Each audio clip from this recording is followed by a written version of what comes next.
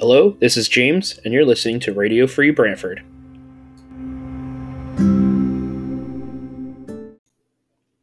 Hey Brantford, I hope you're doing well, and welcome to my podcast. This is episode 1 of Radio Free Brantford.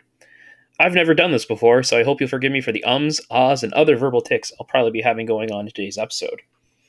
So what is Radio Free Brantford?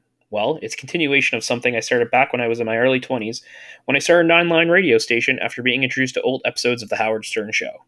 That said, I'm not a shock jock, and I don't want to be. I want Radio Free Brantford to be an outlet for me to do two things. 1. Share my love of music through playlists on Spotify, and 2. Share an episode of my random thoughts on local matters and beyond every couple of weeks or so. So I think it's important for you to know who I am. Well, I've lived in Brantford my entire life. I work in sales, have a beautiful wife with 2 fantastic children. If I could sum up my life in a song, it's probably Ordinary Average Guys by Joe Walsh. I have a passion for my family, politics, music, especially the Beatles, the Toronto Blue Jays, as well as random knowledge, trivia, and other useless facts. I hope to share these passions with you, and I'm sure like everyone, we'll probably spend some time talking about COVID-19, though I hope to avoid it as a regular topic. I love Brantford.